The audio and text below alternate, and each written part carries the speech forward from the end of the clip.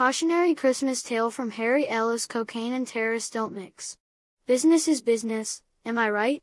Or so I thought until that fateful Christmas Eve in 1988 when I learned that being a hostage and trying to negotiate is not what makes someone a hostage negotiator. Imagine you're me, Harry Ellis, one of the hottest real estate brokers for the Nakatomi Corporation. It's the late 1980s. You're celebrating not only Christmas Eve but one of the biggest deals in the company's history, and then the entire building is taken over by German terrorists. They really Krampussed our Christmas. Now, keep in mind, I negotiate million-dollar deals for breakfast and I watch 60 Minutes. You put my business negotiating skills together with the fact that I watch most of that Barbara Walters segment on terrorism and, man, that's how heroes are made. I figure, business is business. These guys use guns. I use a fountain pen. What's the difference? It turns out the difference is not as negligible as I'd thought. I don't know who came up with the term the pen is mightier than the sword, but I can unequivocally say that the pen is not mightier than the gun. That's one failed negotiation that I'll never be able to take back. Can you blame me for trying though? I was flying high on the heels of closing an historic deal. That and I was extremely high. I did a lot of cocaine that night.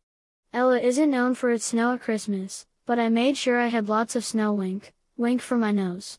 After finishing my last 2 bumps, I couldn't just sit there and watch idly as terrorists searched fruitlessly for their detonators. Also, I couldn't sit still any longer. I was very twitchy after all of that cocaine. When I learned that Holly's deadbeat husband, John McClane, was running around the building pretending to be Rambo, I knew I had to step in and broker a deal with the Euro trash who were holding us hostage. When it comes to business deals, you want to let the other person know that you're on the same page, that you're speaking their language. I can still see the impressed look on that one long-haired German's face when I asked, "Hey, sprechen Sie talk?" Goddamn, I was smooth.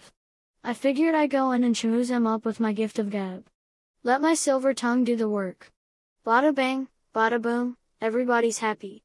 At least that's how it all played out in my cocaine-infused imagination.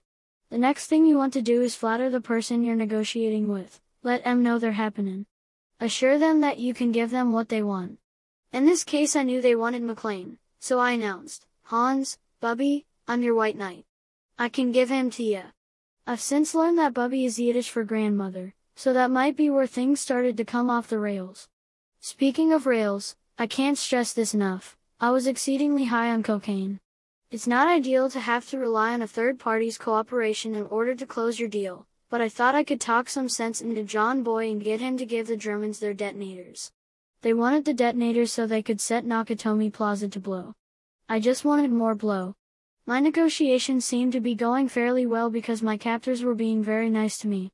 They poured me a tall glass of Coca-Cola, though I wish they had been offering me the powdered variety. Thanks to the Coke, my confidence was soaring. I was delivering an Oscar-worthy performance, telling John that I was putting my life on the line for him. Do you know how he reacted? By referring to me as a shithead. Then he specifically went out of his way to tell Hans, "This asshole is not my friend." That cut through me like a credit card cuts through a pile of coke. It also didn't help my credibility with the Germans. My confidence wavered when Hans took out his gun. I thought about countering by reaching for my fountain pen, but I was hit with a series of epiphanies. 1. Cocaine and German terrorists don't mix. 2. Staring down the barrel of a gun at your imminent death leaves you parched. It's a good thing they poured me that Coca-Cola. And 3. Business may be business, but someone who negotiates with a fountain pen doesn't stand a chance against a terrorist who negotiates with a gun.